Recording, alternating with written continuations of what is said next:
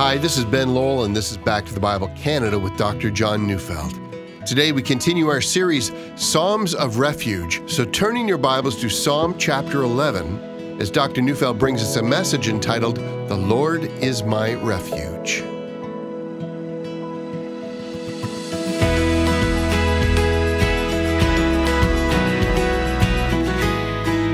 Psalm 11 is another psalm of David when he's being pursued by his enemies. By now, if you've been following this study through the early Psalms, that theme should be very familiar.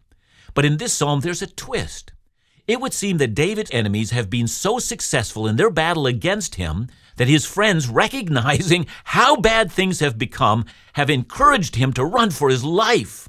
From their perspective, the fight is over. David is lost. Now, as we will see, David doesn't tell us at which point in his life these events came about. We might imagine him crossing the Kidron Valley, then up the steep incline, up the Mount of Olives as he flees Jerusalem. On that occasion, he was fleeing from his son Absalom. Or we might remember the days when David was still a very young man while he was serving in King Saul's court. Eventually, Saul gave the order to kill David, and we might remember when David's young wife Michal put an idol in the bed to give the impression that he was still there, and then tried to convince the assassins that he had forced her not to say a word. In that time, it looked like even his wife had turned against him. Now, as we know, in both of those cases, David did run for his life. But as we also know, while running from Saul, David didn't leave Israel. That was the place of God's heritage. And in the case of Absalom, we see him simply regrouping and readying himself for the fight. See, in neither of those cases was he prepared to accept the idea that the fight was over. Of course, because the psalm doesn't contain any word of explanation as to, which situation he's referring to, it does no good to speculate. We simply have to accept that David was at the point where it seemed like he was defeated, and his friends said it's time to admit defeat and run for your life. As we'll see from reading the psalm, David simply will not give up. Yeah, he's a fighter, but there's more. His hope is in God, and he believes that God has a destiny for him. Because of God, his attitude will be different from the counsel of his well-meaning friends. And that leads us, before we get into the actual study of this psalm, to ask ourselves how we are to understand this psalm and how we are to apply it to our own lives. Should we simply tell the story of something that happened at one point in David's life, or should we be looking for a wider application true of all of God's people? See, I'm convinced that this psalm is of great value for all of God's people today. Psalm 11 should be studied by all God's people when the struggle in our lives becomes greater than we can handle. In short, if there's one thing that should mark the people of God, it's their resiliency. After all, our hope is in God. So listen to the Apostle Paul's words in Romans 8:35-39. Who shall separate us from the love of Christ? Shall tribulation or distress or persecution or famine or nakedness or danger or sword? As it is written, for your sake we are being killed all the day long. We are regarded as sheep to be slaughtered. No, in all these things we are more than conquerors through him who loved us.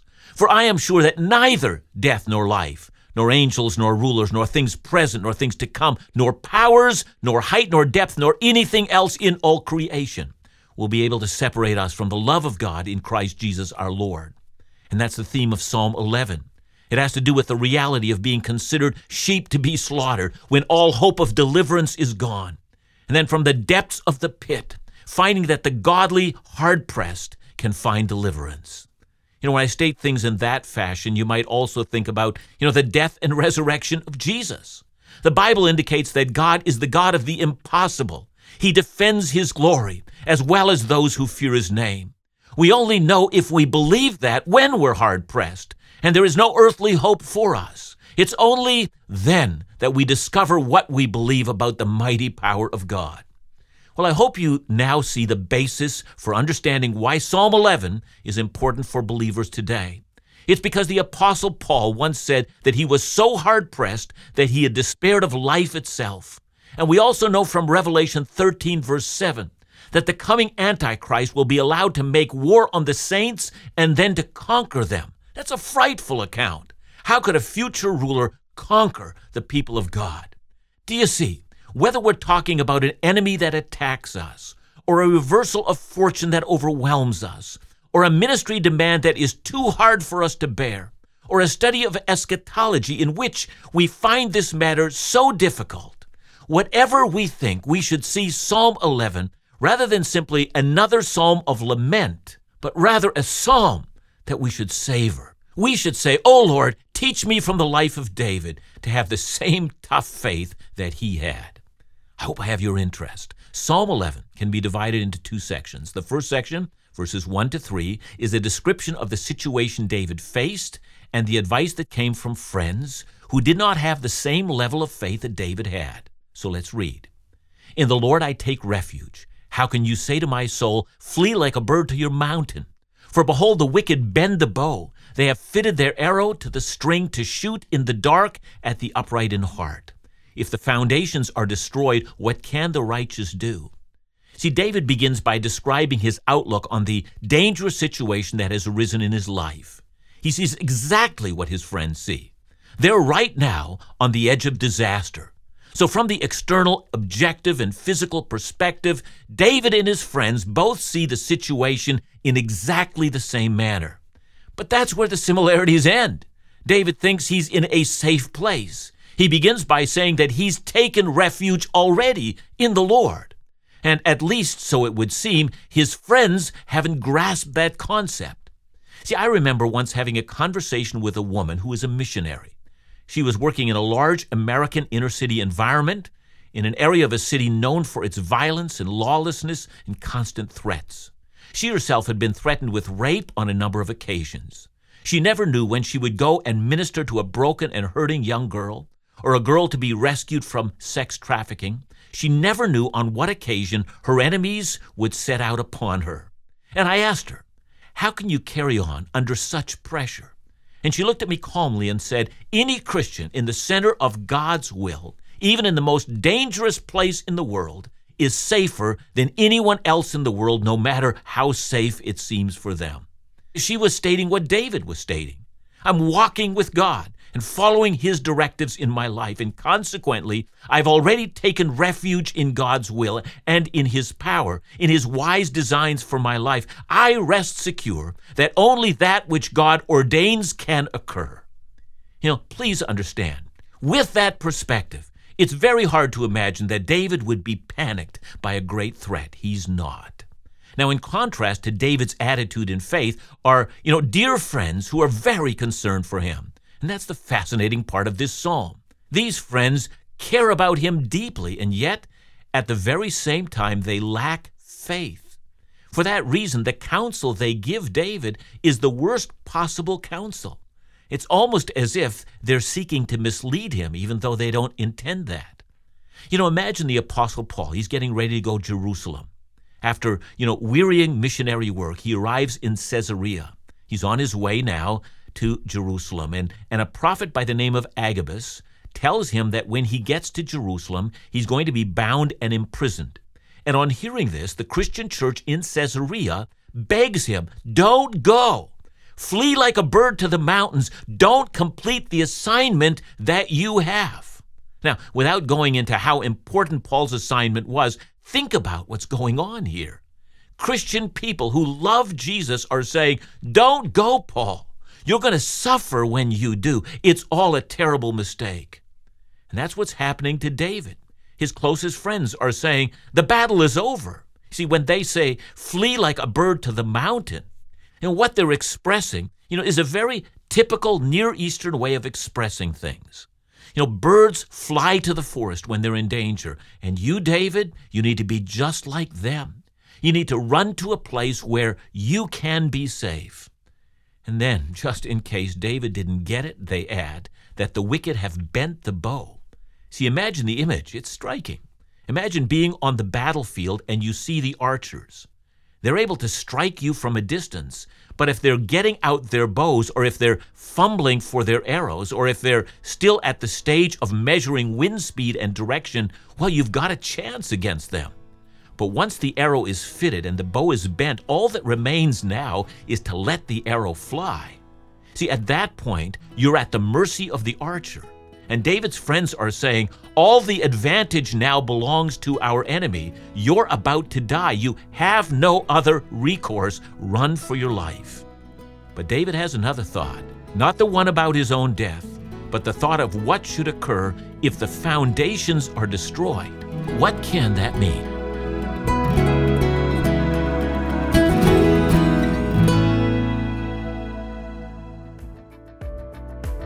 You may think that estate planning is only for the wealthy, but decisions about your home, family, your retirement, or even how you'd like to see your money used for ministry and for the kingdom, well, that's important.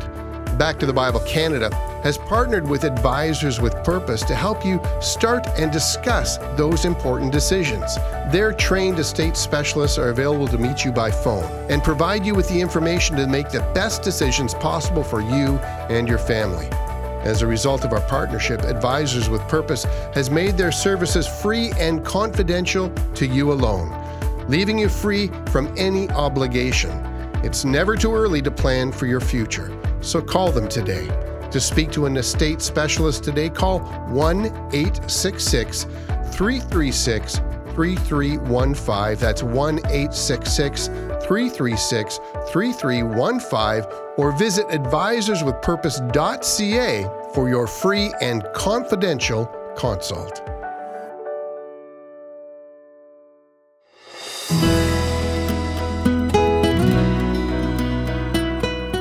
In order to understand what David meant when he spoke of the foundations, we've got to imagine what it meant for David. Because we can't tell when in David's life he wrote this psalm. We are in a position to guess. So let's assume that he writes this psalm while he's already the king. Then the foundations he's describing probably refer to law and order, even the stability of the state, the nation of Israel. If I just up and run, then the nation descends into chaos and anarchy. That's what David says. So what will the righteous do? In other words, he says that he has an obligation to protect the many godly men and women who depend on David continuing to function in his office even when things are very dangerous. He owes this to everyone. But what if David wrote this psalm before he became king? What foundations would he be talking about then? Well, in truth, Samuel the prophet had come to David with a word from God. He was the next king of Israel, and furthermore, King Saul was becoming an insane king, vindictive, destructive, a dictator who threatened the lives of many people. Again, if David simply abandons God's destiny for his life, the foundations of the nations are at stake. That's what David saw was at play. So you might want to reflect on that, will you? Think of Jesus in the wilderness with Satan coming to tempt him, that he should abandon the mission of suffering that the Father had prepared for him. What would have been the outcome had Jesus succumbed and fallen into sin? See, the entire hope of a sin-cursed, dying world was at stake as Jesus wrestled with the evil one. It was as if the foundations of everything saw a seismic tremor passing through. And in a smaller way, we all play that role. See, if you're a married man and you give in to adultery, the foundations of a firm marriage and a secure environment for your precious children are at stake. See, what should occur if you only think of yourself and not about the lives of those who depend on you? And that's David.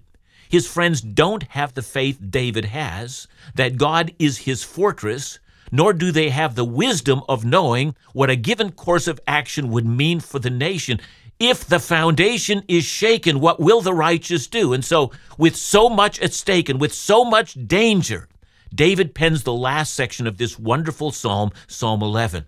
So here I'm reading verses 4 to 7.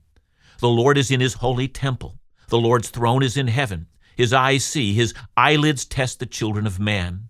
The Lord tests the righteous, but his soul hates the wicked and the one who loves violence. Let him rain coals on the wicked. Fire and sulfur and a scorching wind shall be the portion of their cup.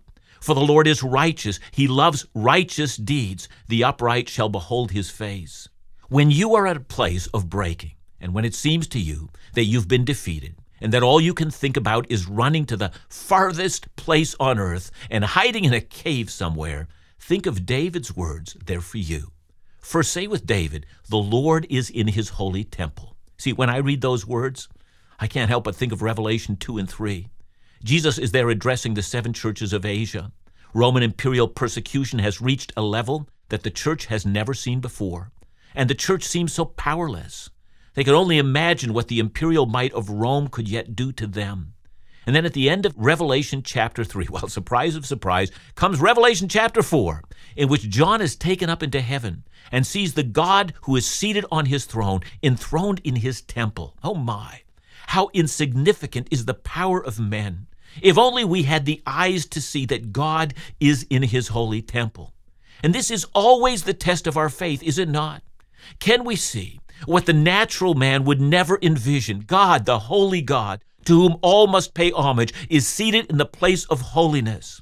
There are times when the best thing in the world is to do nothing more than to get an image of holiness and majesty. The lack of such a vision has caused fear and panic rather than faith and courage and calmness of soul. Get a vision of God in his holy temple. Second, when we're afraid, we need to say with David, yes, the Lord's throne is in heaven, for that is the place of exaltation, but also the one who sits in heaven has eyes to see, and he tests the children of men. We might here think of Jesus' words in Luke 8, verse 17, where he said, "For nothing is hidden that will not be made manifest, nor is anything secret that will not be known and come to light." That is to say, there are no secrets with God. His eyes examine all things thoroughly, fully bringing everything into the light, both actions and attitudes, past events, future plans. God's never surprised. God is never neglectful of anything. All things have his full attention at all times. You and I don't notice some things. He is not like us. So we have said two things with David. Here's the third. The Lord tests the righteous, but his soul hates the wicked and the one who loves violence. So do you think, even for a moment, that God does not know the difference between good and evil, or between actions that have the good in mind and actions that are intent on evil? Do you think God to be naive? When he examines the righteous, do you think he fails to understand what they are? And when he examines the wicked, do you think he fails to understand what they are? See, in the final day of judgment, Jesus says he's going to pass through the sea of humanity, and he's going to separate out everyone who's ever lived as a shepherd separates out the sheep from the goats. Do you think he's doing that on a hunch, or based on a gut feeling, or based on an incomplete set of facts? Of course not. He does this because his eyes have thoroughly examined every single human being. And if that's so, and you're being hard-pressed, don't you ever think that God doesn't see. He sees. Now then, just seeing those three things, God seated on his heavenly throne, God carefully observing all things, and God judging all that he sees, doesn't reflecting and meditating on that change how you view the present danger? But of course, as we have seen, David is still not done. Verse 6 says, "Let him rain coals on the wicked, fire and sulfur, and a scorching wind shall be the portion of their cup." Now that language of raining coals of fire and sulfur on the wicked, well, that's language that David borrows from the book of Genesis. He calls to mind the destruction of Sodom and Gomorrah. Genesis does give us the description of those two cities. Genesis 19 begins by saying that, two angels came to Lot. They had been sent by God to discover just how wicked the culture of those cities had become. Now, of course, God knew everything there was to know, but he sends the angels for our benefit, not for his. He knows that we need to know that when he destroys a culture, he doesn't do it wantonly. And so the angels enter the city, and Lot takes them in to be his guests. In the ancient Near East, the idea of protecting the traveler was considered to be an obligation. But the men of Sodom want to drag the two men out. They don't know they're angels, and they want to rape them, and that's what this culture had become. And as the previous chapter reminds us, there was not left in those two cities even 10 righteous people. And then when the patience of God had been exhausted, God rained down fire and sulfur. That judgment of those two cities are a reminder of the final judgment, but also reminds us that God stands ready to intervene at any moment. And that's what David is recounting. God never stands idly by. Scripture's made that abundantly clear. And so how would it be any different in that day when David looks like he thinks he's defeated? See, God is watching. It's not that David is in such trouble. Rather, David sees the matter as it truly is. The wicked are in a disastrous place, for they face the God of judgment. Now then comes the last verse in this psalm, a verse that gave David the confidence not to accept the advice of his well-meaning friends. Verse 7 says, "For the Lord is righteous, he loves righteous deeds, the upright shall behold his face." In order to understand the significance of that statement, we would do well to put it into context that's familiar to us. What is it that you love? Let's say you answer, "Well, I love my kids." Well then, if you do, what's your response to those whom you love? Well, the answer is, "I feed them at my expense. I clothe them at my expense," and so forth. You spend countless hours helping them with their homework. You make sure they learn the Scripture and understand the foundations of Christian doctrine. At great expense, at the cost of much of your free time, you pour everything you have into the object of your love and delight. That's what it means to love. Now, very good. Notice what David says. First, the Lord is righteous. He's not sometimes righteous and sometimes a little less so. He's always righteous. And this righteous God loves the righteous deeds of his children.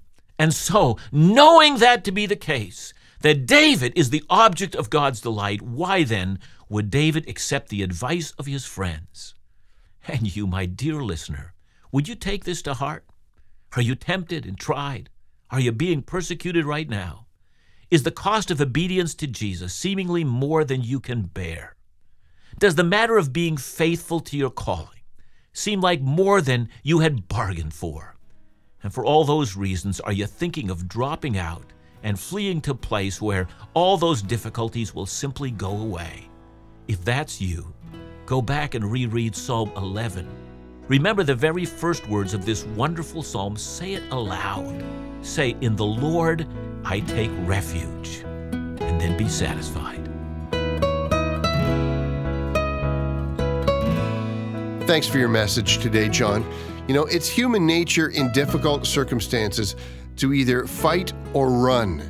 How do we know what the correct response is? Boy, I wish I had that answer in every circumstance, but, many times we're just going to have to, use some judgment. But as we use judgment, we should be asking ourselves some very important questions. If I decide that flight is the way to go, and it can be that, what then will be the consequences of taking flight?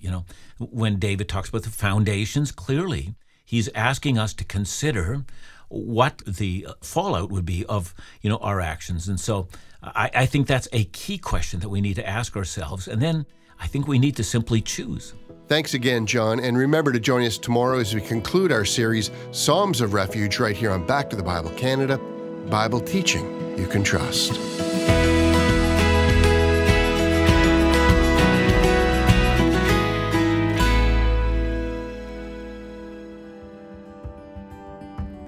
The days we have are precious, and how we use our days matter.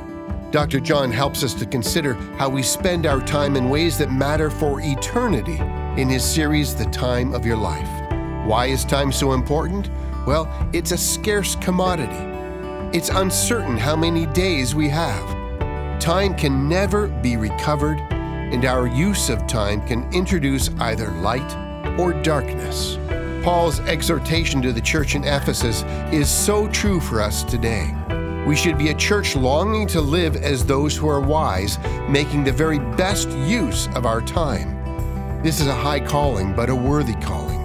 This month, request Dr. Neufeld's series, The Time of Your Life, on CD as our free gift to you. And to support Bible teaching with a financial gift, call us at 1-800-663-2425 or visit backtothebible.ca.